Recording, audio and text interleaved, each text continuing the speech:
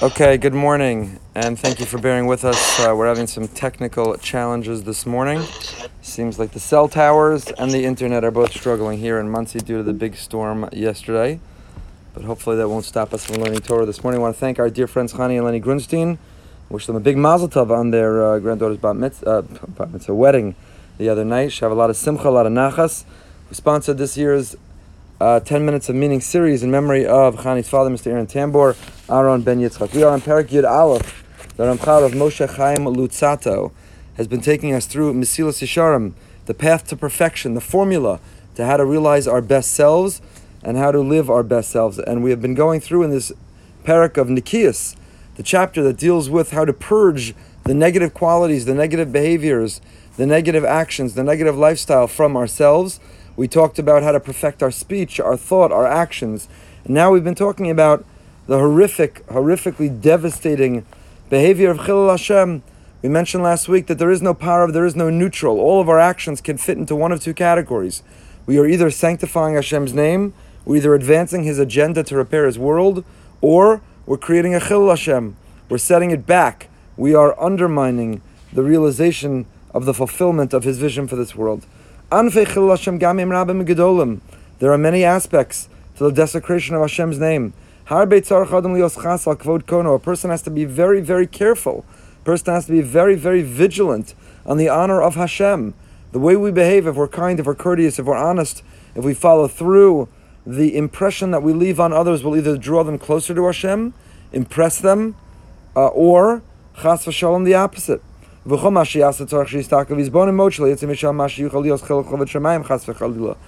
with everything we do, with every interaction, with every behavior, with every word that we utter, we have to ask ourselves, is this going to draw people closer?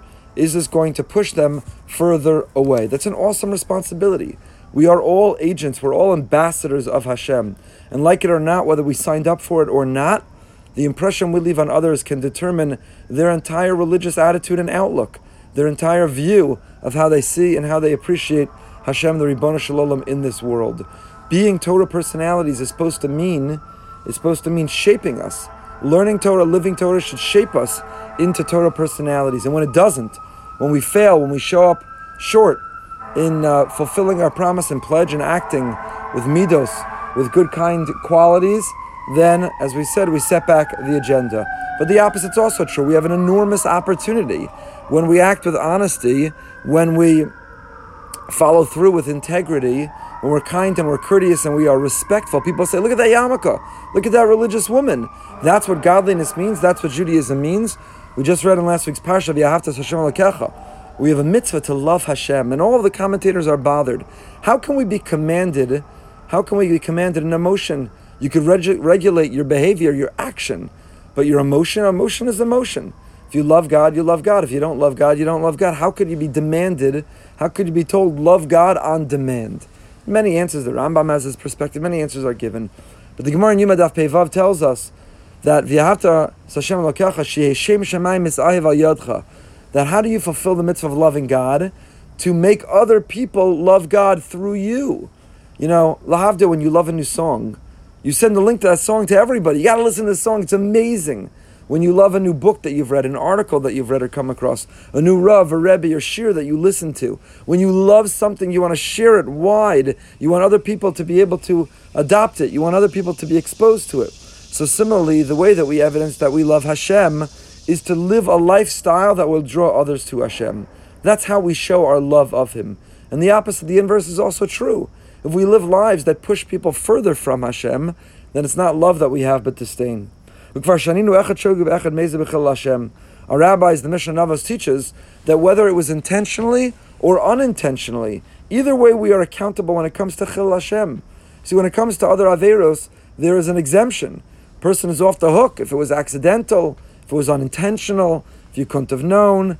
But Chilul Hashem, the devastation, the halal of the Chilul, the vacuum, the hole that you created in this world, in which Hashem is not obvious, is so great, is so destructive, that it doesn't matter the intent. The Gemara in Yuma, Peivav asks, what's an example of Chilul Hashem? This standard that's so high, the responsibility of a Jew to walk around. We have to make a Kiddush Hashem.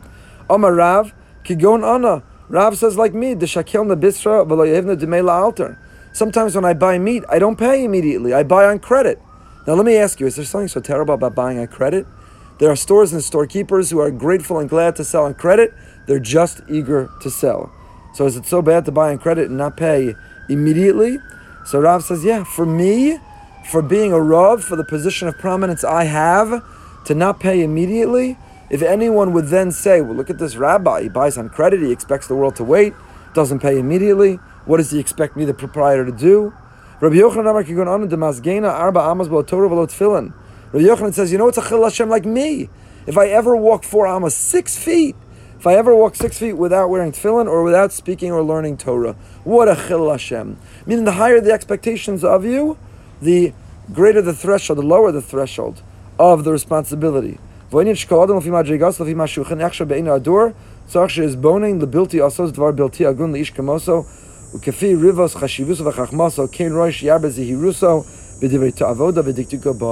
We're supposed to live righteous lives, elevated lives, spiritual lives. The more we look like religious personalities on the outside, but we're not molded and shaped into living religious lifestyles on the inside, the further back we set the agenda, the further back we damage Hashem. The righteousness, it's important to have righteousness on the outside. It's important to be righteous in the minutiae details of Jewish law of halacha. Critically important, non-negotiably important. But it has to be matched. It has to be matched by our behavior. We say in the morning, Elu Dvarim, these are the things, the life that we're supposed to lead. And it talks about Achnasas Orchim, Bikr Cholim, and Kibbut Aveim, all of the righteous behavior of honoring our parents and hosting guests and visiting the sick and enabling women, the brides of the impoverished, to be able to get married. The Talmud Torah Keneged Kulam. And the learning of Torah is equal and opposite to all of them. And the simple understanding of this rabbinic teaching normally is Talmud Torah Keneged Kulam means that Torah learning is equal and opposite to it all. All that added up doesn't equal Torah. Torah learning is the highest, and it is. It's what we're doing right now. So we dedicate our lives to Kiyem Chayenu. Learning Torah is critically important. Says Rav Zusha, the Rebbe Rav Zusha of Anapol says the following. You know what it means, Talmud Torah Keneged Kulam? It means Talmud Torah is Keneged. The foundation, the beginning of life is Keneged Kulam. First you have to be a mensch. You have to visit the sick. You have to honor your parents. You have to hold the door. You have to be honest with your words. You have to follow through with your promises. First, you have to be a mensch. And then Talmud Torah is Keneged Kulam. Then Torah stands equal and opposite to the rest of it. But to skip the menschlich behavior, to be living a chil Hashem in the world, and then think you're going to stand for Torah, that Rav Shechter would say that's like wearing a tie with pajamas. You don't wear a tie with pajamas, you look like a fool. So if you carry yourself as a Torah personality, but you're not living a Torah life, the righteousness is only skin deep, it's superficial. It's like wearing a tie with pajamas. If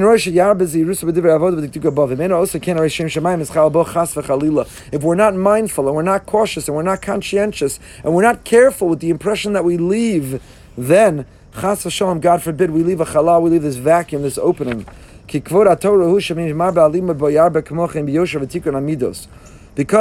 the formula is, the more Torah you learn, the more Torah you know, the more of a Torah person you should be, and the more that should reflect itself in your behavior.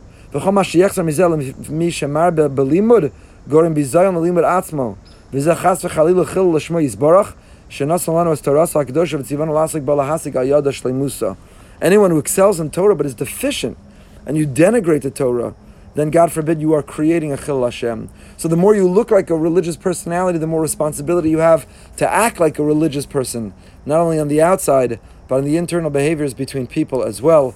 We should all be zocha to make a kiddush Hashem, to fulfill that which we daven for every day. Nikadesh Hashemcha ba'olam. Hashem, you know what my mission is? You know why I'm here? Nikadesh Hashemcha ba'olam. I just want to sanctify your name in this world. I just want to leave that positive impression. The other night, right before my daughter's wedding, we went to the Vishnitz Cemetery. It was right near where we're staying. Went to the Ribnitzer Rebbe, midnight. It's unbelievable how many people are there in the cemetery in the middle of the night. Reb Leibel Geldzaler is buried there as well.